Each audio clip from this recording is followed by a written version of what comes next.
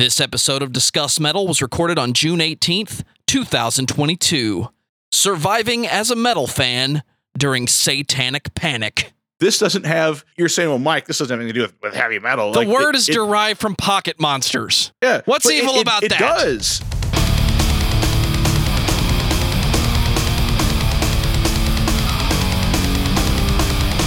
This is the Discuss Metal Podcast, hosted by Dan Terry, Mike Tygo, and Joseph Wren.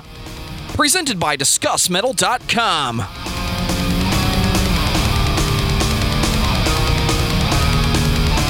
What is up, everybody? Welcome to another episode of Discuss Metal Live. It's kind of like what we do on Discography Discussion, except not. It's other things that we do. And joined tonight, as always, is Joe. Joe, how you doing tonight, my friend? What is up, metalheads?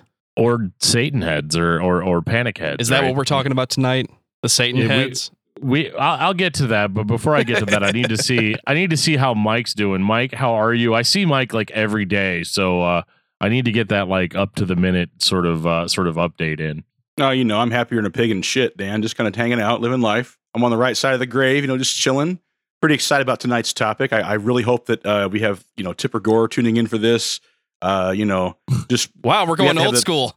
Yeah, PMRC. Everybody, come on down. Joe Lieberman, come on in. Just come on down. We'll have a chat. It'll be a good time. We'll have a fun, old-fashioned Satanic Panic time. Oh, it sounds like such a great time to have. Except it wasn't, right? So, our whole shtick with this is I told Joe, and I think I even told the listeners on one of the Discography Discussion episodes, I was like, we're going to talk about Satanic Panic. Now, I don't know if you heard that. Joe might have cut it out or whatever. I don't go back and listen to the podcast a lot of the time, but spend too much time making podcasts. He doesn't have time to listen to them. I listen to them sometimes, but I usually only listen to them back if somebody's like, I cannot believe what you said about XYZ thing, person, topic, album, song, riff. And then I'm like, oh my God, we did that like a year ago. What did I say? And then I go back and I'm like, oh yeah. Yeah, sorry about that. I don't know. I don't know what came over me, but man, your opinion on Bolt Thrower was some bullshit. You need to. That's fucking bullshit. Yeah, get a lot of those. Those are usually my favorites. But yeah, man. What I wanted to get into, this all came about. You guys are probably no strangers to the fact that I really like true crime, right? Like I listen to true crime podcasts all the time. It's the truth. Yeah. I mean, I love true crime stuff. Like, people come over to my desk when I'm at work and they're like, hey man, how was your, what are you up to? What do you think is going on tonight? Or what do you think's going on today? And I'm like, oh, it's great. But then I got to take off my like giant oversized headphones. And like, I'm like having a very pleasant conversation about my wife and kids and how everything's going. But if you can hear what's coming out of my headphones, it's like, and then the guy didn't know what to do with the dead body. So he chopped it up into about 75 to 80 different pieces. And, then he ended up eating the flesh. Did you guys know that human flesh tastes slightly like sweetened beef? And just going on and on. And then apparently you can actually use the blood to power multiple devices. Is this like a pig destroyer situation? Like Mr. Spell comes out, Jennifer playfully wrestled her friend to the ground in front of the snow cone stand. Is that what we're talking about here? Or is this just some straight true crime? You won't believe what this motherfucker did with the body. Well, I do like your sort of vanilla true crime, nobody's seen grandma in 8 weeks, and it's possible the grandson's the one that killed her. I mean, I do enjoy like sort of those whodunits. Like unsolved mysteries. Yeah. Get Robert Stack up there. Why don't I have that music queued up? Right. But, because then we'll get copyright struck and taken down by, somebody that probably doesn't even know Robert Stack. Man. No, he's dead. He's not going to, well, he may, I don't know. If anybody was going to come back, it would be Robert Stack. But that's like the vanilla bare bones true crime. My favorite stuff is like cults, right? Like, I could do an entire podcast on the Jonestown Massacre and all of that. But one of my other favorite subjects is sort of more like recent, like culty true crime. And so it didn't take me that long to become a little bit more familiar with the Satanic Panic, because one of the first things that Joe sort of brought up when I gave him this topic is like, yeah, but Dan, I mean, we basically were out of that, right? Like we weren't necessarily like, victims of the Satanic Panic, right? We were victims of the outcome of Satanic Panic because we had to deal with the 90s and the older generation still having that stranger danger idea in their head. And I know we had DARE in school, and those are great programs, don't get me wrong. And then we had other things happen that the Satanic Panic was blamed for. I mean, can I just say there was Columbine and subsequent events, and that's still blaming the Satanic Panic, not talking about the people and the actual mental problems that they had. Nope, it's the music. It's the Slayer. It's the Black Sabbath. That's whose fault it is. Marilyn Manson.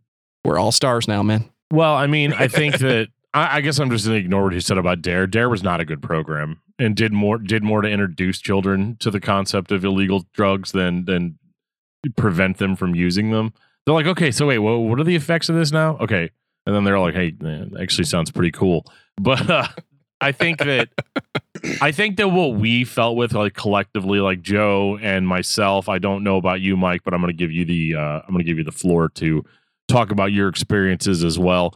We definitely sort of dealt with the effects of it and how, guys, the Satanic Panic has not like completely gone away. Like, if I told you right now that there is an uncomfortable amount of people that believe that, the world is actually run by an underground cabal of satanic cannibals, like, there's a word for that, and you guys know what that word is. So, it's QAnon or QAnon or whatever it is. Bat shit. Yeah, it's crazy, right? And like, we know like that it's crazy now, but like, if you go back to like the 1980s, when we don't have the internet, we don't have public forums, we don't have a lot of different news sources. Like, you do have different news sources, but like, things were different back then because most everybody got their news from, the evening television or their favorite talk show host or whatever it may be. And so, it's kind of like really looking into that and seeing like how all of this was perpetuated on such a large scale. Now, this is not going to be a retelling of the Satanic Panic because there's plenty of other podcasts out there that have done that. And we're a music podcast, so we're going to try to focus more on the musical side of it. Metal. And the metal side of it. Yeah, absolutely. Real metal shit. Thank you, sir. That's the only one you get. You got to pay if you want more. But, there's something else that we have going on after this show, once we're done having our conversation. If you guys are a Patreon supporter of Discography Discussion, we're going to be doing our monthly Patreon hangout right after we're done doing this. So if you want to talk about, that stuff, if you guys definitely need to sign up for that Patreon, and we'd sort of keep this train rolling. And the other thing too is, you might want to jump onto Discord if you guys want to talk further. If you go to discord.discussmetal.com, I think it's rolling across the bottom of the screen as we talk. So if you guys want to jump into the Discord, feel free to do so. And if you're a Patreon subscriber, we will see you after the show. But I mean, let's go, boys. Let's get into our controversial clickbaity title. There is no waiting when your show is hosted by Discuss Metal Dan. There'll be links in the show notes. There'll be notes in the show notes, but we're talking about this topic now. Change the channel and I'll break your fingers. This ties into the life history, and I'm going to say life story that Dan personally lived. And that's Christian music is good, but I want to find the Christian metal that's really good.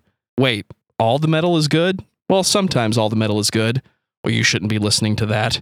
The content is bad. It's going to lead you down a bad path. Yeah, but isn't it just music? This is part of that story, right? At least for you.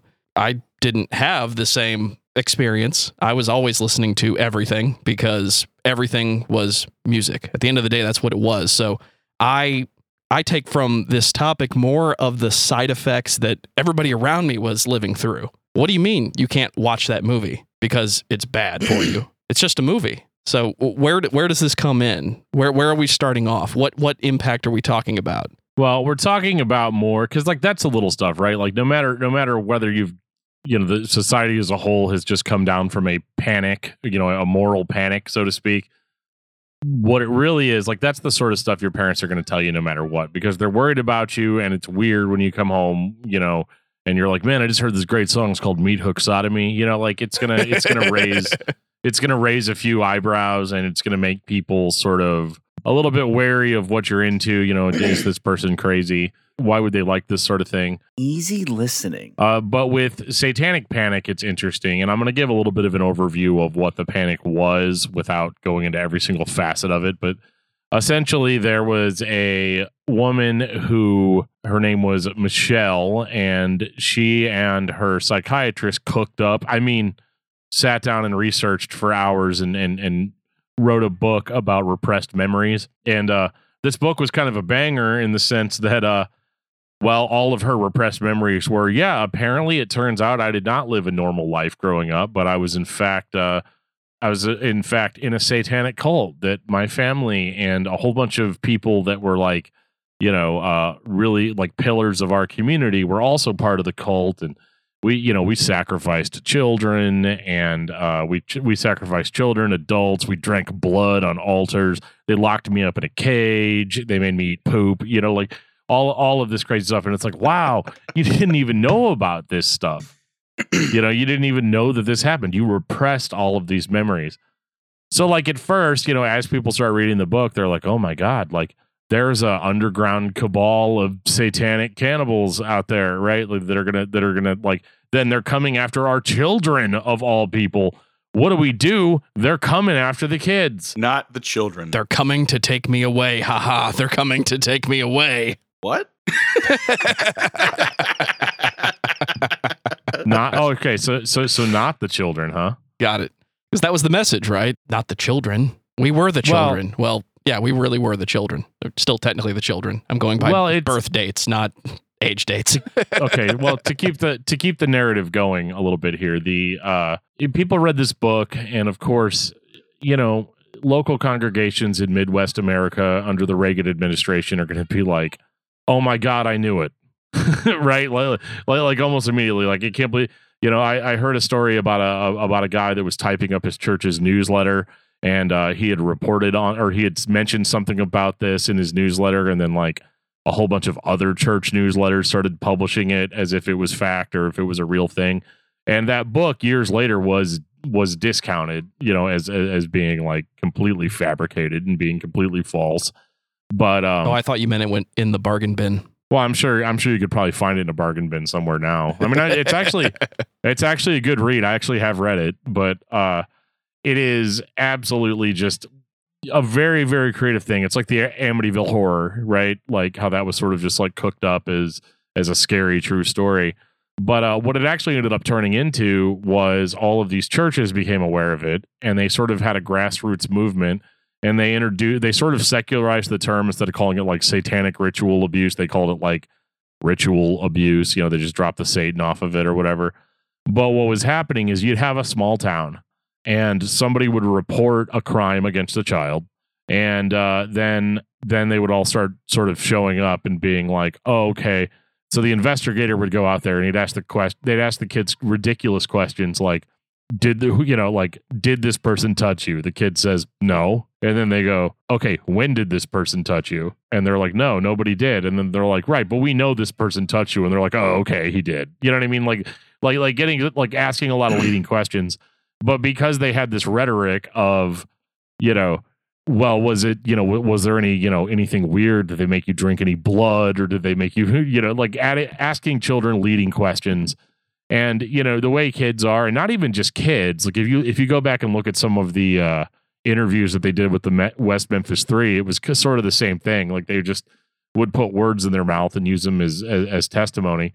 But this was rampant. And I do want to preface this before we get into sort of the music side of it, that I also understand that like the Satanic Panic in its purest form was like no joke. Like people's lives got ruined. Like dudes would just be at work, cops would show up, grab them, tell them, yeah, you'll never see your kids again because some random kid from across town pointed your picture out in a lineup and said that you're the leader of a satanic cabal or something, and it sounds ridiculous, but like these people are being detained and they're being taken to court over it. Mike, I'm officially accusing you of witchcraft. I mean, you wouldn't be wrong, but it is what it is, right? And to prove you're a witch, we are going to light you on fire. Because if you're a witch, you'll survive. I mean, as big as I am, I'd probably burn for 3 weeks. So hell yeah, dude. Yeah, that was what a mess that was, huh? I mean, people just getting their lives ruined over nothing, and all because it's just way easier to scapegoat and place blame than be a parent and actually be involved in what your kids are into, right? Just actually monitoring and assessing what's right for your child individually, not just casting that blanket of just bullshit over everybody. Right. I mean, and I think it's ironic because I think I can hear my kids screaming in the background because they don't want to go to bed. I promise that's the only reason. But are you sure you're not a warlock? I mean, I might be a warlock. I mean, I do hang out with Mike, and he's kind of the grand witch doctor of the entire community. Ooh, it's like we're joking. Ooh, We're joking about it, but like these people were basically being locked up with no evidence. And a lot of the time when it did end up going to court, hopefully, cooler heads prevailed and people are like, yeah, but there's no evidence. They said this guy killed 5 people. We don't have 5 people missing, et cetera, right? But, it was really crazy. But one of the aspects of it, that what we really want to kind of hone in on here is that sort of idea that like, a few years before that in the 70s, they started listening to Led Zeppelin songs backwards. And they're like, hey, you hear that? He's saying "My Sweet Satan" over and over again. You're running for "My Sweet Satan," and they would call that backmasking. And they're like, "This is how the devil's putting his messages in the music. He's doing it through backmasking." Question: are the children listening to the records backwards or forwards? It doesn't matter. It's a subliminal message. Oh, so I subliminally hear everything backwards now? Yes. They literally claimed that even though you could only hear it backwards, that somehow, like you listening to it forwards, that seed of the evil one will be planted in your kids' minds, and that leads to them injecting up to 4 marijuanas a day. And next thing you know, they're a leftist and they're starting their own commune. Right? I've been editing the podcast wrong for years. That's Reverse saying, is where man. it's at. That's what I'm saying. If you listen to every episode of Discography Discussion backwards, you will find out about all the witchcraft. Trust me. Go do it right now. Start with the Zayo episodes. Yeah, now that those people are gone, we can have a better conversation. But I think that like the biggest thing that sort of drew me to it is this is sort of where I kind of come onto the scene, right? So like I'm not listening, I'm not going to lie to you guys and say, oh yeah, when I was listening to Bolt Thrower in the mid 90s, some people gave me trouble about that. Sure, like by the time I was in school, the satanic panic and ritual satanic abuse or whatever, that stuff was all more or less disproven. There's only still just like a few like religious whack jobs that still sort of subscribe to that, but in mainstream circles, it's not accepted as an actual investigation tactic or anything of that nature. I mean, I know they made up the book, but there's still got to be some truth in it, right? No, it was made up. We can all move on from any suspicion that this is actually real. Yeah, but there's got to be something to it, right? That's the mindset in the 90s, at least from my perspective. I'm not going to get into how religious people tend to cling to a single book for everything, but that's a whole different discussion for a different night. But what I will say is that it was discounted. But see, I grew up in a very conservative, very extreme sort of religion where we were not allowed to watch television, we were not allowed to listen to rock music, we were not allowed to do a lot of the fun things that you could do in the 90s. And so that's sort of where it began. So like I grew up hearing, before I'd ever even heard the music, I grew up hearing that, this type of music has hidden satanic messages in it, and that the devil is going to reach out to you through that music. And it doesn't even necessarily matter what the lyrics are. It just matters because even if the lyrics seem okay, there's probably hidden backmasked satanic messages behind it. So like, to be honest, I was like legitimately like as a kid, scared of rock music. I was scared of heavy music, and I didn't really know what to make out of it. I didn't even have like the child rebellion of like, well, I'm going to go get this stuff because like, how do I get this stuff? Right? Like my family's super religious. I don't have any money. I'm not going to go to a record store and pick this stuff up or whatever. So it's like, it's like, oh yeah, you guys hear that Ozzy Osbourne song in the song, he's like, get the gun, shoot. And I think that's not what he said. I think that overall, people were thinking more along the lines of like, well, if heavy metal isn't evil, then why does it have all of these really extreme, other kinds of music don't talk about this kind of stuff, even though I can make an argument that it absolutely does. But they're like, yeah, people don't talk about, like, regular people that just want to make music don't talk about dismemberment and death and murder and Satan and this and this and this.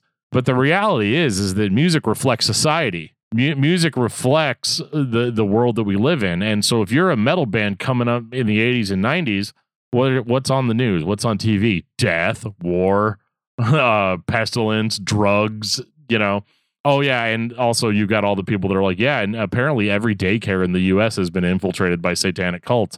So, like, why on earth would you not assume that, or why would you be surprised that that's what people are singing about? Last time I checked, nobody was writing metal songs about what the kids did in daycare. Maybe Me First and the Gimme Gimmes did a cover song about it.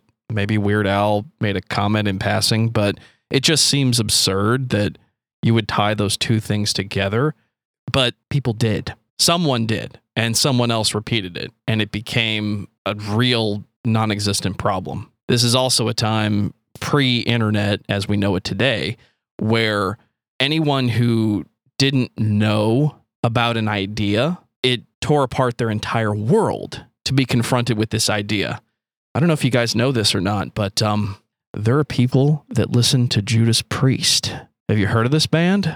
Well, no, I've never heard of this band.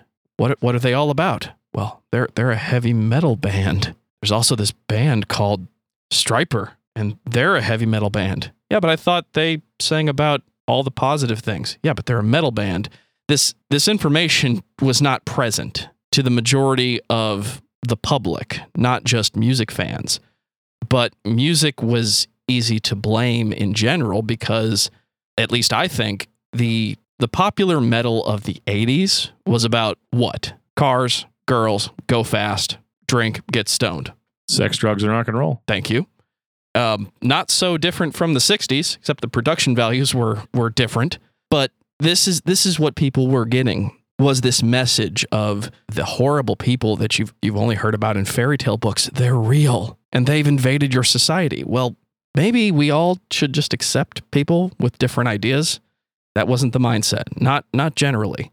And I think that's where a lot of the concern comes from, because there was this idea that people moved away from big cities to get away from ideals that made them uncomfortable. And now they've been living outside, and now those ideas are coming back in because now the internet is popping up. MTV is running that video again.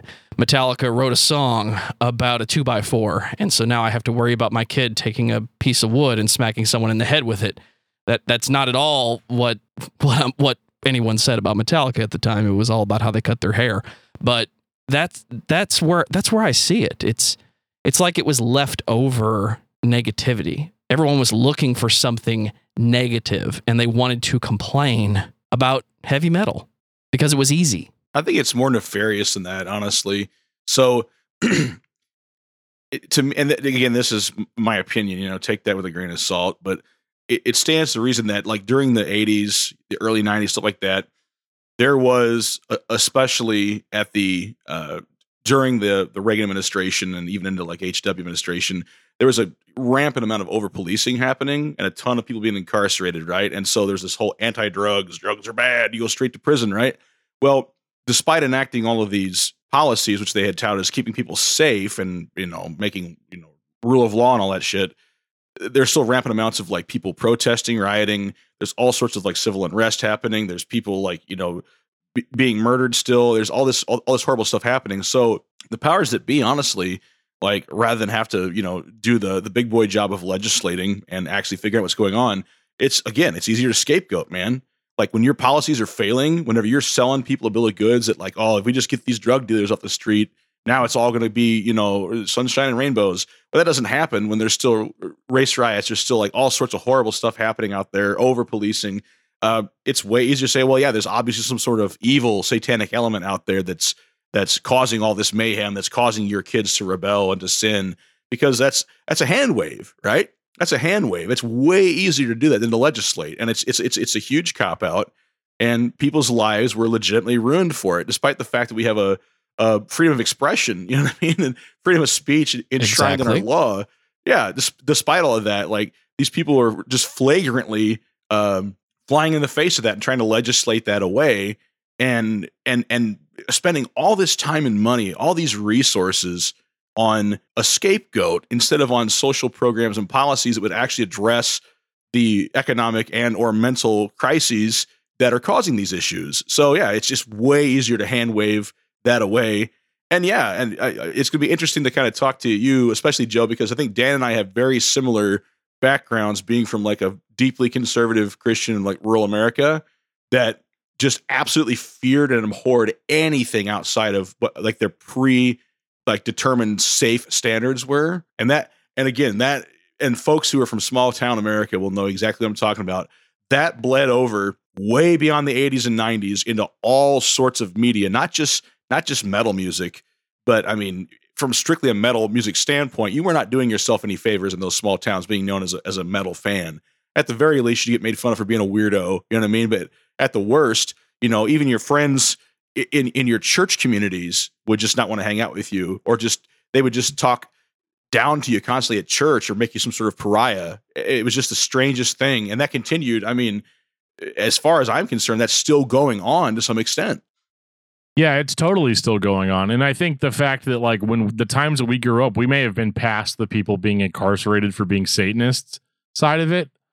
But I do think that like we still feel the effects of it. Yeah. Even to this day, there's still the fire and brimstone preaching and, you know, all of that stuff that's going on in middle America, you know, right now, right this second, right while we are talking, there's somebody talking about this from the other perspective. Right.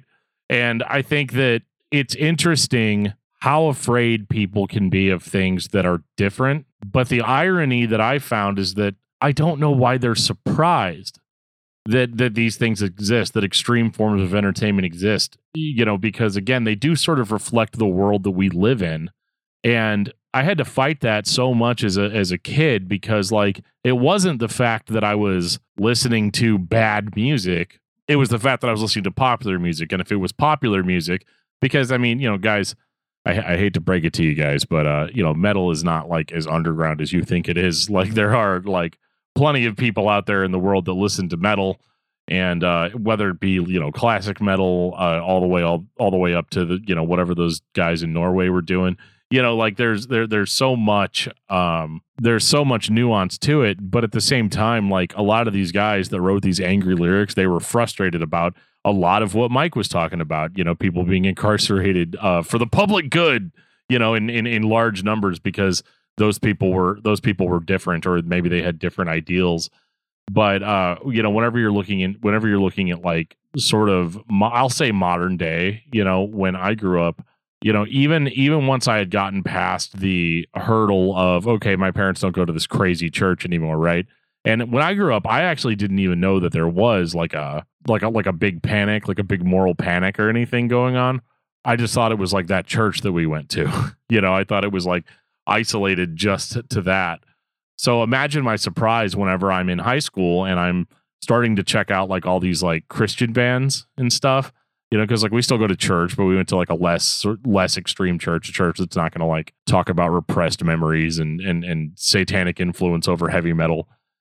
But then, you know, at the same time, I'm getting all my CDs together because I'm about to go to a week of youth camp, and then they go through all the CDs and they're all like, "Yeah, I don't know about this. What is going on? And this band is called Embodiment." Like, yeah. I'm like, yeah, it's like a Christian death metal band. Well, now, Dan, you know, Christians don't worship death, and, you know, the devil sometimes appears as an angel of light. Just because you think that this is Christian, and I was like, I mean, and, you know, at that time, you know, what I wanted to say is what I would have said now is like, I kind of really don't care. I'm really just listening to it for the sweet jams. You know, like I'm listening to the core tenet of your faith is the murder of your figurehead. Of course you worship death. What are you talking about? Right. 100%, you know, and, you know, oh, what is this? I never could just explain away the embodiment cover, but I got really, really good at. I did get really good at sort of explaining these things to like youth group leaders and stuff. And it's weird because like they let everybody. The big thing that was popular whenever I was growing up was Christian pop punk and oh ska. yeah, dude, 100%. Five Iron Frenzy was not the only one. Slick Shoes, Goatee Hook, take your pick. Yeah, man, they were all over Five Iron Frenzy, one of the best. You And, can't like, handle this. Yeah.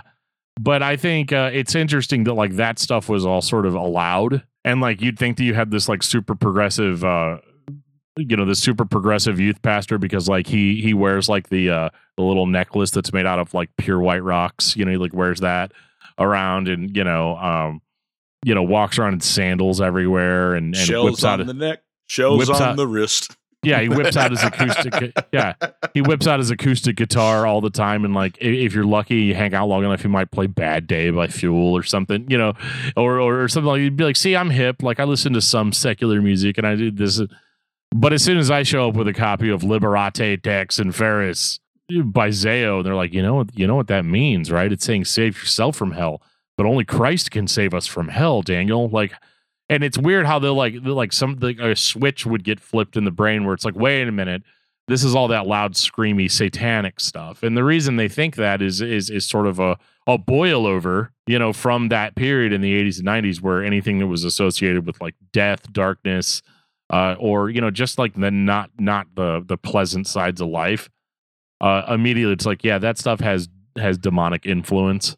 And the way these guys' vocals sound, this could only be done through the presence of demons, in them. And at the same time, like they're saying all this stuff, and I'm still kind of an impressionable kid, and I'm listening to Zao, and I'm like, I mean, maybe they're right. Like maybe like I never actually have heard anybody sing like this before. Like maybe maybe there's something to it. Like you go through like a little bit of that doubt, that self doubt of like, well.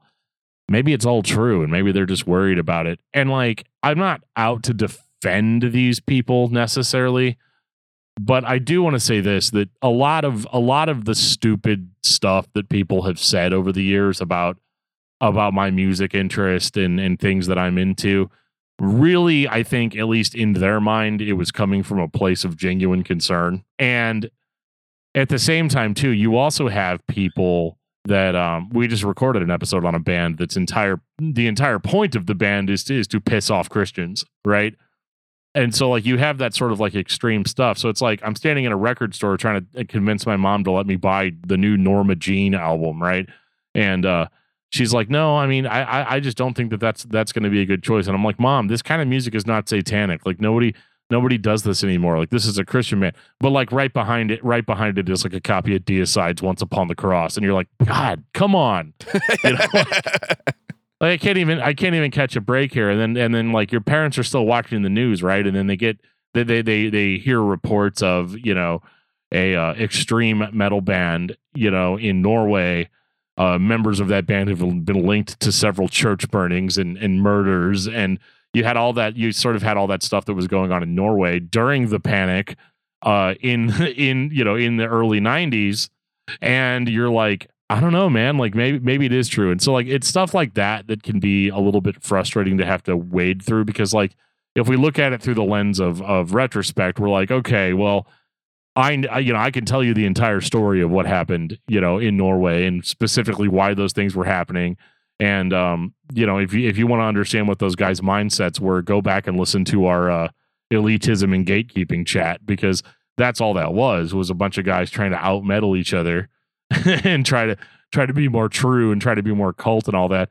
But the thing that sort of I come back around to is that most of the things that are attributed to being, satanic or being from the perspective of Satan and trying to attack our children and trying to destroy society as we know it, most of the time, like it's literally just misinterpreted motivation. 100%. And I used to think it was a combination of distortion and harsh vocals, but since guitarists have had harsh distortion since the 60s, the 70s, different definition of harsh, but it really did come down to what the vocalist sounded like when we were growing up, and everybody was still criticizing the metal for what it sounded like instead of what the actual content was. I'll never forget the day somebody said to Dan, you really should, listen to it. And I'm sure you'll find that the message really is evil. And without missing a beat, he said, I have listened to it for years. I have a better idea. You should listen to it. And while you're at it, read the lyrics as much as I have, and maybe you'll have a different opinion. And it came down to, the dude's just growling at the microphone. Well, Napalm Death had been doing that for years. So because this band decided to have a different message, they were still bad because, people don't really get angry when they have positivity in their heart. They don't make angry sounds like that. Yes, people do have emotions, and when they create art, they do it the way that makes sense to them at the time. I've never met an abstract painter who screamed at the canvas before they threw a bucket of paint at it. But I'm sure that person exists.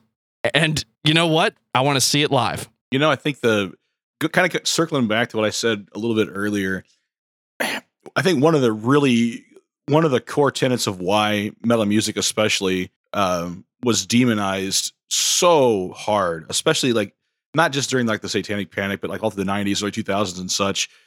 If you actually look at most metal bands and their message, they are extremely like anti-violence, anti-war, question authority, like anti-fascist type stuff, right? So they're basically, if you look back throughout history, let's say even through like theatrical or literary history otherwise, right? Absurdist literature, absurdist theater, or satirical theater and satirical literature has existed to do nothing but formulate a scathing review of the ruling powers or ruling class at the time. And a lot of those folks were executed for it or just flogged or other things, right? So the reality is you can't tell me that something like, thrash or Cannibal Corpse, anything like that has just grotesque lyrics, right? That force people to confront the realities of what's actually happening out there, right? That's not like ruffling a few feathers, and that's not being like a satirical or absurdist take on what's currently happening. That's damaging to a lot of folks in power. I mean, there's just no easy way around that. That's exactly what was going on at the time. And so it's really important to, powers that be to control the narrative and not let people start thinking, hey, it is kind of shitty that people like, get blown apart in war and all this other shit happens, right? I mean, if you want the best example of this being true, look at what happened to support for the Vietnam War once all the televised images started coming back to the American people. It cratered overnight. The minute they started providing coverage of the war and unfiltered coverage, support just cratered overnight.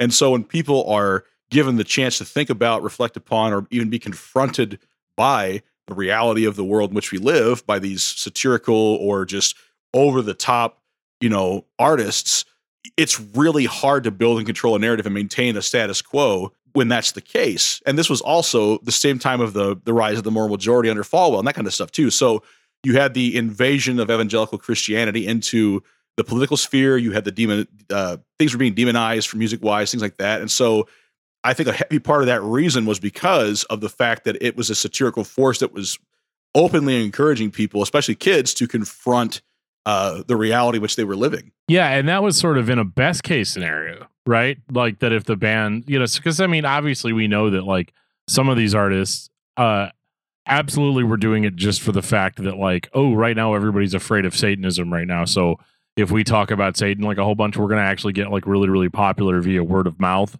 Like people are going to check us out. That's how you get your deicides, People always dick ride, dude. That's throughout history, right? Yeah. I mean, that's the whole thing is that the problem is like guys like that end up doing more damage to the people that are doing it for more, I don't know, genuine reasons, that's not to say I'm not trying to say that deicide is, I don't know. I'm not trying to say anything bad about that band. They're easy to scapegoat. Scapegoat. Yeah, if we ever do an episode on that band, I'll have plenty of things to say about them in that episode. But I do think that like it talking about, being at the record store and you seeing these records in the background and stuff, your mom's just going to be like, yeah, but this one's got pentagrams all over it, or this one's got this over it. And I don't know, son, I read in a news article the other day that, and I was like, okay, fine. I won't buy the record, but let's leave. I'm late for my D&D session with my friends. Wait, you're what? yeah, I'm gonna play Dungeons and Dragons with the boys later. No, you're not. No. Because see, mom just read a pamphlet saying that these are some signs that you need to look out for. Is your child Is your child listening to satanic rock music? Is your child playing Dungeons and Dragons? Is your child a vegetarian? That was actually a real legit thing from a Panic era like public service announcement. It's like, oh, if they're vegan, they're definitely and the vegan connection's funny because like I know a lot of the guys that were like anti-fascist in the 90s were also vegans, you know, Napalm Death being a primary example. And so yeah, like those guys. Yeah, those guys are vegans, but they're also like anti-fascist. But as we all know, anti-fascist is just a front organization for whatever. You know what I mean? Like whatever political ideology that you don't agree with, that's what it means. Insert straw man here, right? Yeah, just throw them up there, right?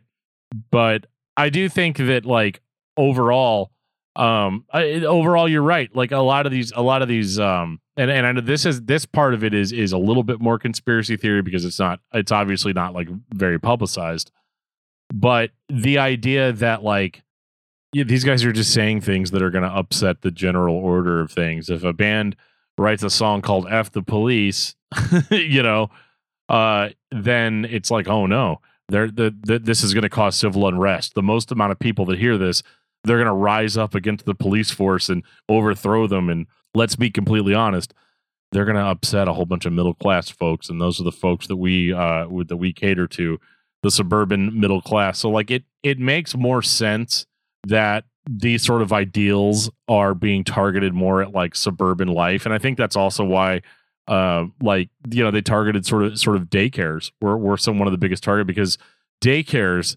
And I never made this connection until this week. I was reading like a lot of stuff about Panic and all of that.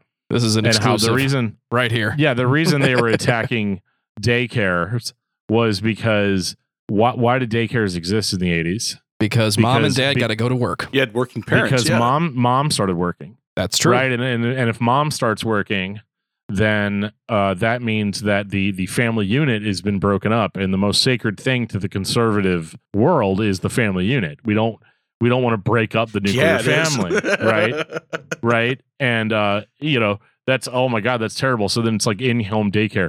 Oh well, do you know what they're doing to the kids at those daycares? You know, like it sort of starts off subtly. And I don't necessarily think that was like the reason why we had like the Panic in general. I think even back in the 60s and 70s when heavy metal was first starting to become a genre, yeah, obviously people just didn't like how it sounded, so they found any way to like demonize it, you know. And the bands played along with it because they're like, yeah, well, we don't want you to listen to it anyway. You're not the audience. Yeah, like we're basically reaching out to people that are like, yeah, man, I jive with that. You know, like a little bit of a carryover from the hippies, you know. Yeah, and jazz too. Jazz. Well, see also jazz, right? Or anything swing or early rock and roll. Yeah, all the above, right? Any music that exposes the tritone is evil. Yeah, man. You get that galloping triplet going, and it's just that's the devil's downbeat right there, baby. Well, a lot of that music wasn't made by white people. Yeah, starting out, right? And so like I'm not going to go down that rabbit hole tonight, but that's something that I think played a big role into it as well. But you know, this constant demonization of things that are different. We definitely live in a more progressive, diverse world now. And there's obviously like a lot of growing pains with that. And I'm not trying to have a political discussion here.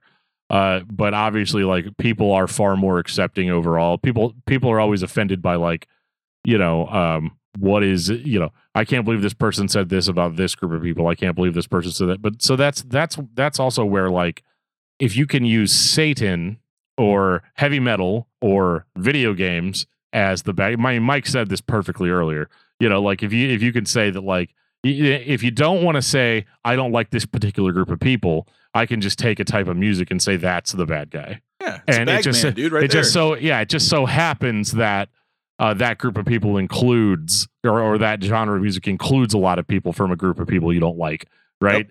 Yep. You know, and we always joke that's the reason why a lot of suburbanites don't like rap music. I just think they can't relate to it. But I think that the crux of it too in Christianity, I think that's people always have like, why do you care so much about Christian music? And I think part of this is why. Because it stands out to me as one of the biggest anomalies and one of the things that you would not be able to predict to come out of all of this, right? Like, where did all these guys that are listening to heavy music, like how were they not so systematically shut down by their peers, like by better Christians and all of that. And the answer is they absolutely just had to go through a lot harder of a road than just like any band that's starting out, right? Like you had bands, what was that? It was the band Horde. It wasn't even a real band, but it was just one guy sat down and recorded a raw black metal album, in the style of true Norwegian black metal.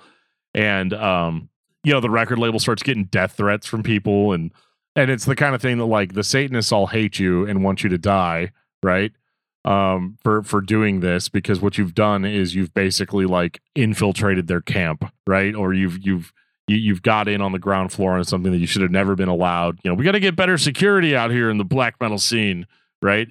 And but then these guys also like they're making this music like in private because your pastor comes in and he's not going to be like, oh well, people are like, oh well, you can't really lost my train of thought. I'm sorry. This is live. They're like, your pastor can't come in and you're like, yeah, well, I'm making this raw on black metal album, so it'll reach out to people that are fans of black metal. And I won't get into how like, yeah, that's probably not going to happen. Anybody that's like a hardcore black metal fan, it's all bad if it's not your favorite band in that genre. Yes, that's basically what it comes part down of the to. deal. We accept you for it. Yeah, absolutely. So would you guys mind if I kind of just did like a quick, like just shared quickly my life experience with this? Because this when Dan when you first brought this up, that hit home hard.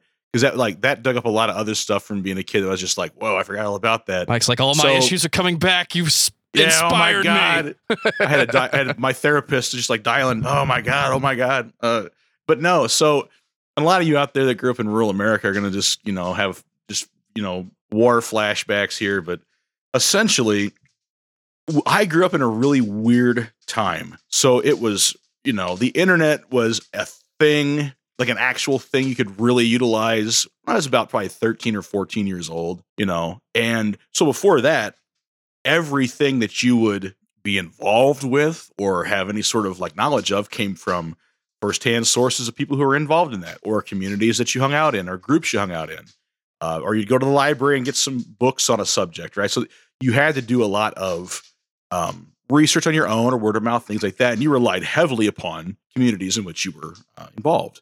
So being from a very conservative and very religious family and being essentially raised in this very conservative, very religious evangelical church, the holdover from the satanic panic around heavy metal was it never went away. A lot of the parishioners in this church were in their 80s when I was a kid, and they had gone through all this hoopla, and so essentially my parents essentially relied on whatever like a pastor or elder of the church would tell them about certain things, even if these people had no idea what they were talking about, like no idea whatsoever.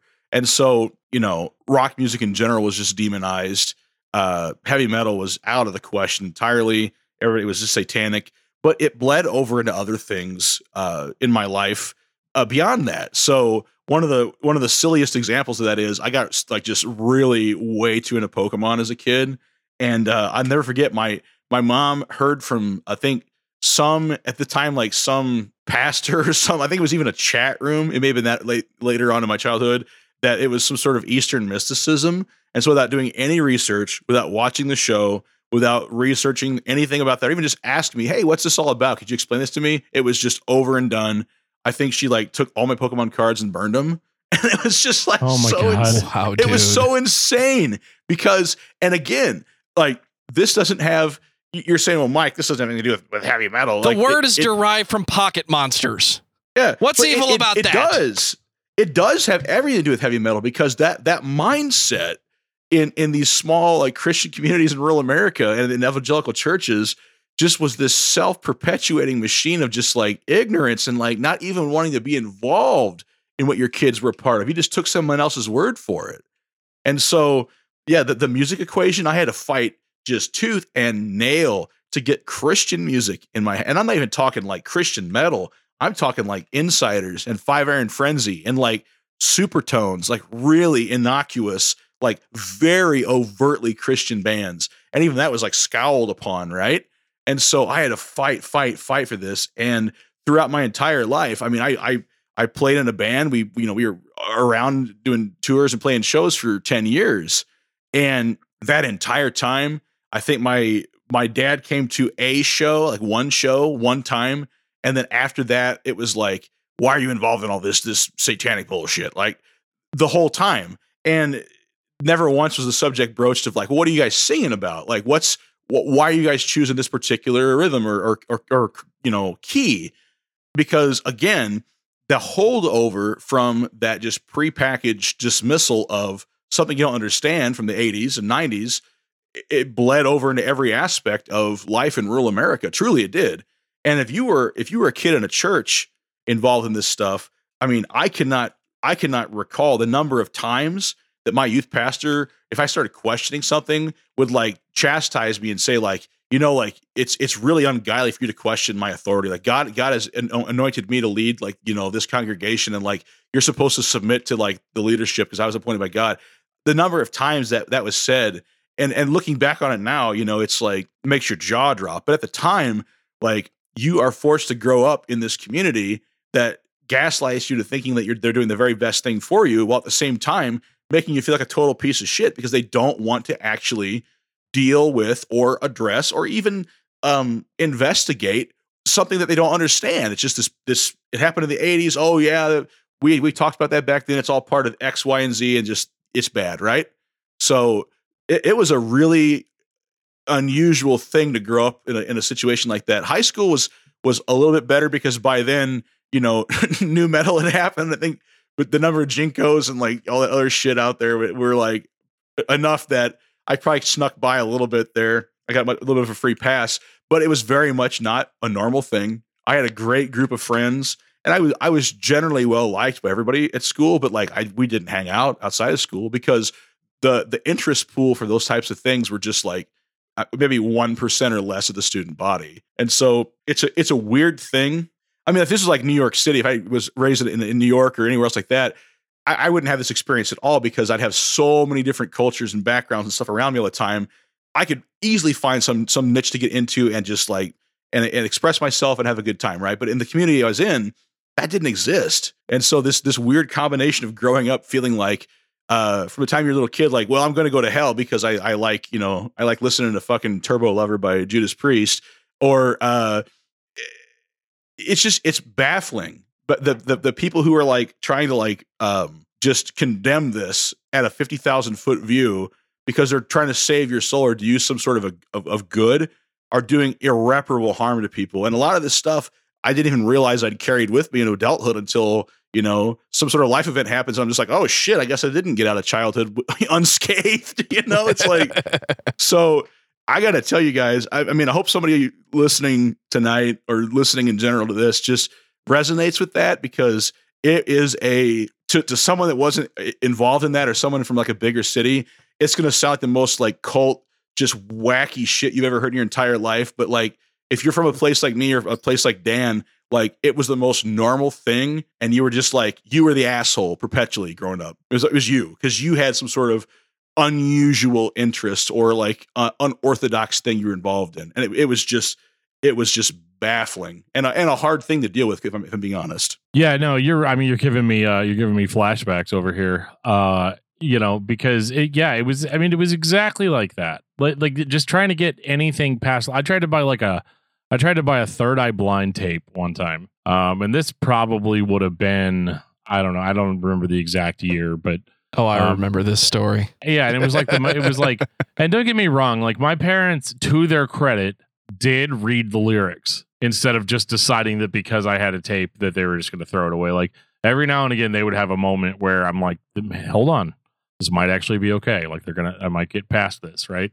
You're lucky. And, really? Yeah. I wish that would have happened. That didn't happen all the time. Because I mean, 4 years before that, they threw all my Ninja Turtle toys away because Ninja Turtles were going to cause me to become violent and aggressive and all of that stuff. You know what I mean? So I live like no explanation given other than like, no, you can't watch Power Rangers because the Power Rangers use crystals to power their Megazord, and that's witchcraft, and there's it's not in my house, and all of that. And so like, was it crystals? I thought it was the Morphin Grid. That is the morphine grid, but they don't know anything about it. That's the entire point. They don't know anything about it. Who's this giant head on the wall who tells these children what to do? Right. Well, I mean, no. Well, but Zordon is considered an interdimensional wizard. Oh God, wizard. We don't have to talk about what happened when Harry Potter became mainstream. Is this a bad time to point out that all the parents that had a issue with metal and Pokemon and insert whatever wizardry and witchcraft thing probably went to see Star Wars and liked it? That's different. That's science fiction. It's all technology. Well, you're forgetting, Joe, like Harry Potter, that's mysticism. That's witchcraft. That is of Satan. And you cannot be involved in that wizard and demon world, right? So you better get your ass back to your room and read about the demons and the wizards and J.R.R. Tolkien and C.S. Lewis, because God be praised, they were some Christian men. But the demons and wizards in Harry Potter, that's a step too far. Totally different. Yeah, it's all secular, right? Like, it's so funny because I had to actually explain to somebody the other day what the word secular meant, because they're like, I don't think I've ever really heard that terminology used. I was like, it was one of the most used words in my childhood growing up ever. I mean, like, hey, you don't have a bunch of secular music in that CD case, do you? I mean, what? Yeah, I mean, yeah, Metallica, that's secular. Okay, Mortification, that's okay, flip it. Yeah, it's like Mortification, that's okay, flip it. Okay, POD, that's okay, flip it. Limp Bizkit, nope, that's out. That's secular. Korn, that's secular. Linkin Park, oh, I don't know, man.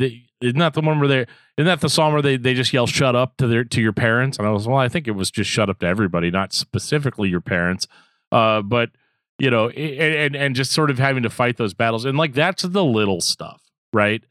Like, I can't tell you how many times I've been at a Christian event and had something that I owned that I paid for ripped out of my hands and thrown away, like because it was evil, like from a authority figure, like the youth leader that was in charge of that, or whatever. And can't even get into, I mean, I've told this story on the podcast a few times about how, like, I had friends at school that would dub me tapes of secular music, and check my mixtape, man. Yeah, you can write on the tape whatever you want, right? So you put like gospel hymns, volume 4 for like Slayer, Seasons of the Abyss, right?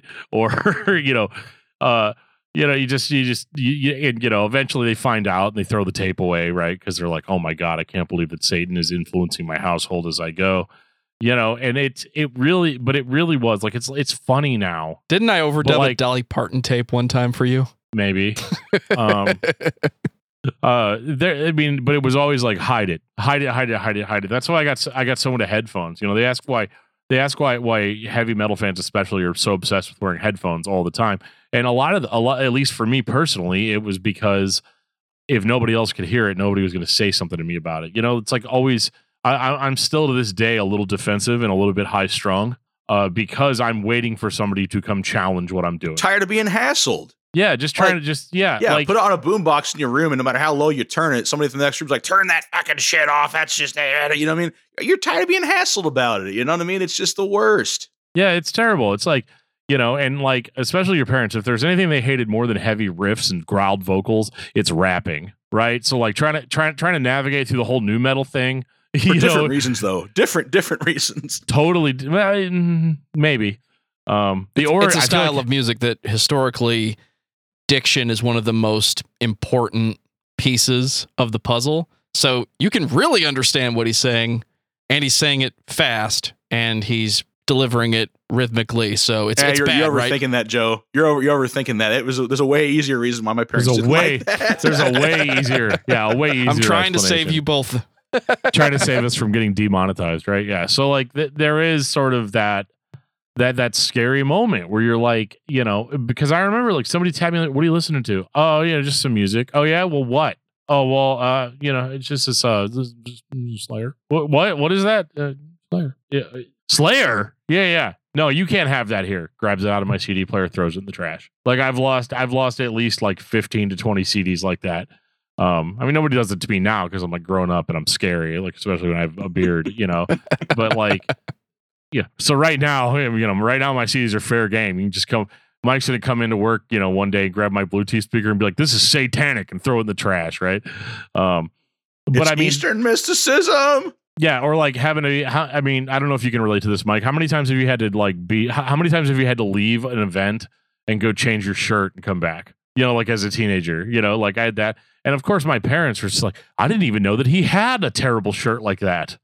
You know, Oh, dude, it was I couldn't even have. It was a non-starter in my house, non-starter. So I'm going to tell you guys a story, and I swear to God that this is 100% true. This is 100% true. This is as it happened. And some of you guys out there are going to think that it is absolutely just that I'm full of shit and I'm telling tales, but I swear this is true. So owning shirts like that shit, no way. So I dared when I lived at home still to have a fucking Doomsday Machine poster for Arch Enemy on my wall in my bedroom, because that album. First of all, if you guys haven't listened to that, go fucking listen to that album, because as an audio engineer, producer myself, that is a flawless album from an audio engineering standpoint, and it also just slaps. The riffs are sick. But I had that poster on my wall. I love that album. I was listening to it, and I came home one night. I think I was either working, came home. It was probably like around 8 or 9. And my mom was sitting in her armchair, and she was like white as a sheet, and like eyes wide. And like I walked in, I was like, "You all right?" And she goes, "Did you see that it's gone?" And I said, "What?" She says, "Your poster, the one with the skull and like the thing on it, it's gone." I was like, "My Arch Enemy poster? What are you talking about?" She goes, "I walked by your room earlier, Mike, and I felt a spirit that was mocking me and mocking God. And that poster was mocking me and it was mocking God. And so I rebuked it in Jesus' name, and I tore it into pieces, and I tried to burn it, but it would not burn. And so I had to rebuke every piece in Jesus' name and burn each piece one by one, because the spirit of, you know, whatever, insert here, was in that, and it was evil. And it was mocking us and mocking our family. Swear to God, that happened. That is like word for word what happened. So what do you mean having a Slayer t-shirt, Dan? Like, it had nothing to do with the poster being covered in anti-flammable materials. No, it was Satan was protecting the poster. Joe, Satan personally insures all of your heavy metal posters. Joe, have you never walked home and just saw a painting or poster on your wall and thought that's mocking me and mocking God? Like, if you have, what's wrong with you? I've never had that thought. You could process. reach that conclusion walking down the street. Oh yeah, remember, Joe didn't grow up like us. Okay, only we are sensitive. Only we are sensitive. I'm starting to feel bad for you guys. I already felt bad for Dan. I'm not gonna. Well, and I'm not. This is not like I'm not gonna tell a similar story to Mike's in the spirit of one upping him, because I'm not. His story's way like funnier. Dude, you know, I almost want to respond to, like, do you feel good now, Mom? Like, do you feel cool now? Like, do you feel powerful in doing that? Because like we both know that you just crumbled that up and threw it in the trash. Like, you know, like, no. She burned it. She showed me. Oh my God. She burned it. She made me look at it, and I'm telling you, dude, like, what? So here's the thing. That's mental illness, dude. Like, what are you supposed to say to that? Like, what if you were really hearing voices telling you to burn things? Yeah, that's how do I? And by this point, you know, I was probably about 18 years old, still living at home, and still as a adult, you know, I worked a full-time job. I worked a job. So here's the thing: I worked off campus full time. I worked on campus at college as a writing instructor and like an adjunct sometimes, and played in a band that traveled around the place, right? So I had all this responsibility. I paid for everything I owned. I had all my own shit, right?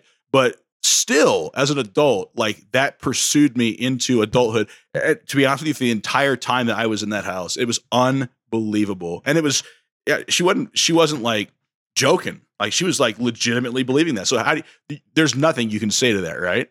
I had a very similar experience. My dad, we used to have a family computer in our basement, right? Like, it was a Gateway 2000, very similar to a computer I have behind me that's off camera, but that's actually belongs to Joe before, you know, he jumps in and says that he's just anyway. But no, so we had that computer, and like I would always throw like do you remember how Windows used to, like, it would just take whatever was in your My Pictures and it would use that as a screensaver if you walk away? It can still do that. Yeah. Okay, well, it used to do that all the way back in the days of Windows Millennium Edition. And I remember I had downloaded, so I had just learned how to like digitize my music, because, you know, I was tired of people throwing my CDs away. So I was like, okay, this computer has a disk drive, so I can just rip all of the songs onto my computer, and I can have them there in a folder. And, you know, if I'm really worried about it, I can name that folder Gospel Hits Volume 4, right? You know, if I'm really concerned about it. Family. And here's what's funny is, like, this was multiple years after my parents had stopped going to the Pentecostal church. And so, you know, my parents weren't on me to the same level that they were maybe when I was like really young, but they were still sort of keeping their eyes open, looking for things. And I think it was just muscle memory, old behavior that they were repeating, because over time my parents progressively became cooler, right? But at this particular juncture, I think I was already in high school, and I had just ripped a copy of In Flames Reroute to Remain. It's a good record. If you guys, yeah, it is. It's a great record. But the CD got thrown away. Spoilers. But essentially, what it was is it had, you know how that has like the Jester head on the cover of it. Every In Flames record had like a Jester head thing. Sure. So that artwork that I downloaded to go with my, I think I was using like Windows Media Player or something, or maybe it was Winamp, to display the artwork. Well, you had to go to a browser and download the art. Like programs like that didn't just find the artwork online for you and just pop it in there. We're so spoiled today. Yeah, so I had to download like JPEGs of all of these cover artworks, and I go, oh my god! So I come home from school, and my dad's like, sit down, and I'm like, all right. What's up, Dad? You know what I mean? I got that look on my face. You know, I'm like, what are you? I mean, come on, dude. He said And it I just remember like that. I guarantee the original thought that I had. The first thing that came to my mind was, oh God, did I leave my CD case in my locker like I was supposed to, or did I actually? Is it in my backpack right now? I actually can't remember. I don't actually know. And he's like, you left the computer on this morning. And I'm like, look, Dad, I'm sorry. I know the computer, you're not made of money. I know that the computer is like having another refrigerator, blah, blah, blah, blah. Right. And he's like, no, that's not what I'm talking about. He goes, imagine my surprise when I was downstairs looking for something. I look over at the computer screen and see a picture of Satan staring right back at me. The Dark One himself. And then, of course, I was kind of a douchebag. I was still a douchebag even back then, I guess is the better way to say it. Thank you for that amendment to your upcoming statement. I originally, and I go, oh my God, Dad, did my brother take a picture of Satan? You know? And, oh yeah, dude. Yeah, the lateral pass to the little brother, man. There you go. Big brother, yeah. I was like, he fired up the chain. Hell yeah. Oh my God. Forward.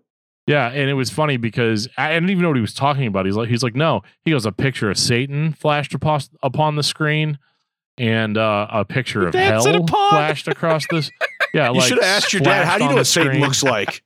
How do you know what he looks like, Dad? That's an old. What have you been doing? That's old hat. I'd been saying that for years. But he was like, then there was a picture of hell, and then a very sexually suggestive picture, and I was like, Dad, the internet's kind of a complex place. You need to make sure, maybe you clicked on something and that's why you're seeing all these images, right? Like, oh yeah, come on, Dad. You don't trust me. This is not the first suggestive image you've seen on the internet. Come on, don't lie. But then Dad's like, he's like, look at all of these pictures. And then he pulls up the folder. It's my JPEGs folder. I knew what he was talking about. I'm not stupid, And he's like, all these pictures flight across. I was like, oh, those are just album covers. And he's like, album covers? Albums that you own? And I was like, well, I mean, I did spend the birthday money that you gave me to get it. So, I mean, technically, I guess you own it, And he was all like, look at this. And he opens up Reroute to Remain. And there's like all these pictures of just like a jester. And then there's some people, like some zombies moving, underneath it. It's like really cool. It's really cool liner notes. Oh, look at that guy. Yeah. And he's like, yeah. So the guy at the very top, that's Satan. And all of those people underneath him are us. And this and that and this and that. And then, he's like, where's this album located in my house? And, of course I have to show him, right? So like, I'm like, yeah, it's this one. Dude, like, I mean, must have been like 20 or 30 CDs and just in the garbage. And he's like, I don't want this. I don't want this in my house again. And dude, what was in there? What was in there? The first Soilwork album. And like, that wasn't easy. That wasn't easy for me to get in the early 2000s. I had to import that. Like I had to pay, I had to send cash, well-hidden cash, because that's how we did things back then. I had to send well-hidden cash to a distributor, and then the distributor essentially he would procure a copy of the album from like Century Media over in Europe, and then he would get it mailed. It'd be mailed to me. So like it. Not only was like doing a drug deal, really, you're doing a drug deal to get a hold of the fucking Soilwork. Not only was Norwegian that CD black metal. That CD was $30. I got some deathcore right here. That's not including shipping, like at all.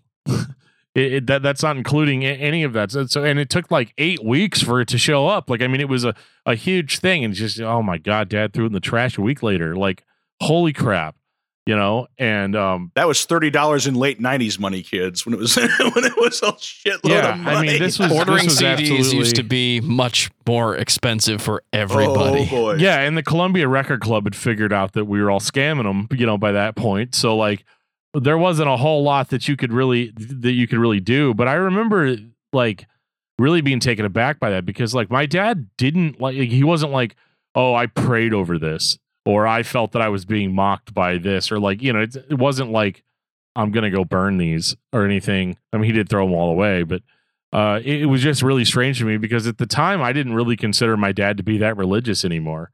And what's even more ironic about it is that, like, dude, we used to clean records out. We had this with and they still have it. My parents have like at least like 100 or 200 LPs that are in a closet underneath their basement stairs. And you know what's in there? My dad's Black Sabbath albums and Led Zeppelin albums and stuff, because my dad came from a weird background, you know, and he was kind of the kind of guy that people would have considered to be a deadbeat back in the day, or at least in his words, like he said. I don't want to listen you know? to this stuff anymore because it's bad for you, but you know, I spent money on it, so I'm going to keep it. He had told me years prior to that I could listen to those records as long as my mom wasn't around.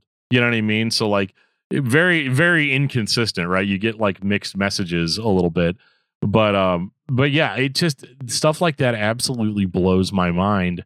And it's weird now that I'm adult and I'm starting to realize where like a lot of those mindsets come from, because I used to think people were just being mean for no reason. Like I actually didn't understand it. I used to be like a lot more innocent as far as like, oh my God, when somebody would mess with me, I'd be like, why are you doing this to me? You know, like I'd get like really, really upset about it. And all the sarcasm just came from being defensive. Like, an argument can be made that if I hadn't been treated that way when I was younger, that like I'd be a much nicer person now. You know, it's not all the songs about death and Satan and mutilation that made me a bad guy. You did this to me. I learned from watching you. Yeah, John from Brutally Speaking podcast had a good comment. He's like, and him and I are actually talking about this last week. He goes, my dad found religion and changed his whole life based on a suggested video on YouTube. So some people are susceptible to some things, to such things. Yeah, 100%. And like that is him and I were talking about that. John came to town last week. We went and hung out, and then we went and saw Atreyu and Nothing More. So shout out to that night. But what was interesting is that, you know, we still see that to this day. So like the idea of like, oh, that's in the past. It was like in the 80s and 90s, and people don't think that way now. It's like, yeah, dude, absolutely. There's an uncomfortable amount of people that actually do. Lance had a great comment a while back that the boogeyman, like we've been talking about the whole time. Yeah, the boogeyman, it just changes, right? Heavy metal, video games, social media, take your pick. I mean, anytime anything happens, even like recently when like these horrendous tragedies happen, like people go straight for school. What were they listening to? Oh, they were involved in this or that. Like, they want to scapegoat and make a boogeyman because that's way easier to do than addressing the complex social issues that lead to this type of behavior, right? So it just all circles right back, and it takes a lot of. I mean, I'm a dad, and I never thought I'd ever be a dad, right? And I got a almost 8-month-old baby at home right now, and he's awesome. And now I'm thinking to myself, like, it's going to take a lot of hard work, not just to do the bare minimum, like provide food and shelter and stuff, but like I need to be active and a participant in like stuff that he's into, and kind of make sure that it's, you know, age appropriate, or is it like that takes a lot of work, like actually being into stuff and sitting down with your kids and having those types of sometimes awkward or hard conversations. But that's called, sorry folks, that's called that's being a parent, right? That's being a parent.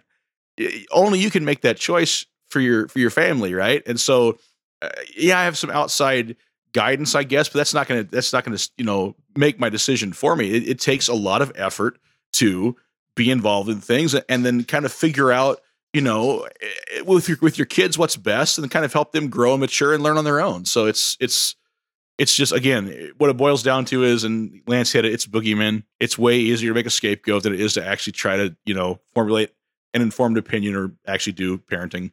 Right, because it's easier to say, you have to be into what I'm into because I already understand the things I'm into and I know what's good and what's bad. And then I don't have to deal with trying to understand other things that you might be into that I'm not necessarily into.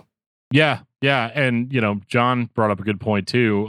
Weird that it's not any of the contents that have been around for those years. But sure, blame it on whatever shifts the blame and responsibility off of yourself. Satan did it, a really good point too about the, this is probably the last thing I'll end up saying about the actual satanic panic itself. But there is, there was the idea of like one of the things that had first shown up on the radar of investigators in the 80s was the idea that like it wasn't like strangers that were abusing kids, but they were finding out that it was actually happening in the household and the parents, and they couldn't explain that away. And it was just so heinous that they couldn't wrap their minds around it. So they're just like, oh, it was because the parents are members of a satanic cult, right? Like it was just like just rolls off the tongue. Well, this is so evil that literally only Baphomet himself is the one that, the big guy is the only one that could be orchestrating something so horrible. And instead of wanting to face the reality. But to your guys' other point about like being a parent and sort of determining what's going on with your kids, I know a lot of people that are our age think that they're super progressive and think that they're super accepting of things that are not like, because they don't want to grow up like us. So like a lot of people that are going to be listening to this probably grew up and had the same sort of experiences that we did. But I think the thing that you have to look at is you have to sort of apply that to how things are now, that we all inevitably will become our parents. And I see it all the time, especially in social media, because that's the bad guy that I'm going to use to make this point is, I see it all the time. Like, oh, only kids in the 90s would understand. Our generation, we were the last generation of people that played video games, but also played outside. And we're the last generation that also did this. So there's like, and all I'm thinking of is that like meme that I see, which like old man yells at cloud, because I see people that are very, very progressive about social cause turn around and be all like, yeah, I like everything except country and rap. That stuff sucks. Right. Or it'll be like, I'll never let my kids listen to this. I'll never let my kids listen to rap. Or, I'll never let my kids watch TikTok because TikTok is destroying music and it's destroying, all of these things, or when everybody was like terrified about twerking and, stuff like that. But like, these are the new bad guys. These are the new boogeymen. These are the new different things that we may not necessarily understand because we're too old. You know what I mean? Like to get it, one of the biggest things is like understanding the newer generation's humor and how like they enjoy like absurdist humor. And a lot of that stuff, gets brushed over by people our age, and they're just like, oh, they just don't get it. Or, like, cause I've tried showing coworkers certain memes and, certain videos and stuff, and they'll just watch it and be all like, yeah, I mean, I guess that's funny in kind of a basic sort of way. So like, there's already like a huge gap between like our generation and the newer generation. And so, and I'm not here to preach to anybody, but, maybe before you're just like, that music's evil, or that TV show's evil, or that entertainment is evil, right? Or this social cause is evil. Like, you might want to compare what you're saying to things maybe that your parents have said to you as you were growing up, and see where the parallels are. And it's hard because, like, obviously none of us think that we're the bad guy in our own movie, right? Like, we are the protagonist of what we've got going on. And so when you become a parent, your priorities shift, and that's why I tried not to hold a lot of this stuff against my parents, because I know that in their mind, they were modern, they were progressive, and they were worried about my soul, and they were worried about these things that, yeah, it turns out that a lot of it was pretty dumb and pretty unfounded, but it did come from a place of genuine concern. Well, I'm going to take a different approach to the same lesson, because it's a message for life, right? It's not a message for parenting specifically. You have to watch all the movies to know for sure which ones are bad and which ones are good, subjectively. To speak about something with any kind of authority or knowledge, you have to first spend the time listening to it, watching it, understanding it. I've been an uncle longer than either one of you have been parents. That doesn't make me an expert or understand your perspective, but you have a different problem that has nothing to do with accepting what people like as different from your tastes. You just have a different obligation to a different living creature that might make you spend more time listening to what they're listening to, watching what they're watching, and creating that positive conversation of, well, I want to know what you're into, because there's a part of you that wants them to listen when you want to show them what you like. It's not always about right or wrong or good or bad. It's, this is what I like. You like that? Let me hear it. Let me see it. I think one of the most positive stories, since Dan told that story about his dad earlier, one of the coolest stories I ever heard was, and I don't remember the band, he's going to tell me, later in life, same dad, let's put the CD in. Let's listen to it on the way home. And it was like some doom, dirge, whatever. Yeah, doom band. it was Exhumed of the Earth by Paramecium, which is an incredible death doom metal album. Totally different perspective. Like, okay. And you look at that story as an outsider and say, okay, so you got it. It's not about bad or good. It's about spending time understanding, trying to understand to the best that you can. Because even though you don't have the same likes and dislikes, I get to tie everybody's ideas together tonight, I think. It starts in the home. So if you're going to be this child's parent for their entire life, maybe you should spend the time paying attention to what they like and trying to understand it instead of making assumptions about it. And then take what you learned about that and take it into life and listen to everything, watch everything as much as you can before you start calling it evil or blaming it on Satan. Maybe other people's interests are none of your goddamn business. Quite frankly, you know what I mean? Like, so just don't be a dick, really. Just it's not. We're coming back to that on this podcast again. Don't be a dick. The problem about metalheads is we are. Sometimes we do tend to force our interests on people, whether they want to hear them or not. Oh, dude, check this out. You think that's cool? You should check this out. We did a whole other discussion about that. You know what this reminds me of? The last time we got locked in a freezer. Right. 100%. Well, guys, I think that we have. We've beaten the Baphomet statue as much as we possibly can. There was a lot of stuff I was going to get into about black metal in Norway, but we'll save that for another one of these. But I just want to thank everybody who watched or is watching this on the rerun or listening to it on the audio version. If you guys are enjoying these Discuss Metal lives, please let us know. And let us also know, just like on the main podcast, you guys give us band suggestions. Give us suggestions for things you'd like to hear us talk about in a format like this. Obviously, we've got three guys here that have a lot to say about a lot of things, and so definitely make sure you're sending us those suggestions too. If you want to hang out with us or find us, the best place to find us on the internet is on Discord. If you go to discord.discussmetal.com, we have conversations like this. We have memes. We talk about music. We have band recommendations. And if you just found this randomly on a YouTube thing and you listened all the way through it, like to this point, make sure you check out our podcast Discography Discussion, where we pick a metal band and we listen to all their records in a week and then we talk about it. So definitely make sure you're doing that. But if you're a Patreon subscriber, stay tuned. Not to this specifically. Go to Discord. You're already on Discord. We're gonna post a link to a hangout. Where myself, Joe, and Mike will be hanging out with our Patreon subscribers. Thank you guys all so much. Joe, thank you. Thanks, Mike, Dan. Thank you. See you guys on the next one. Thank you. No, thank you.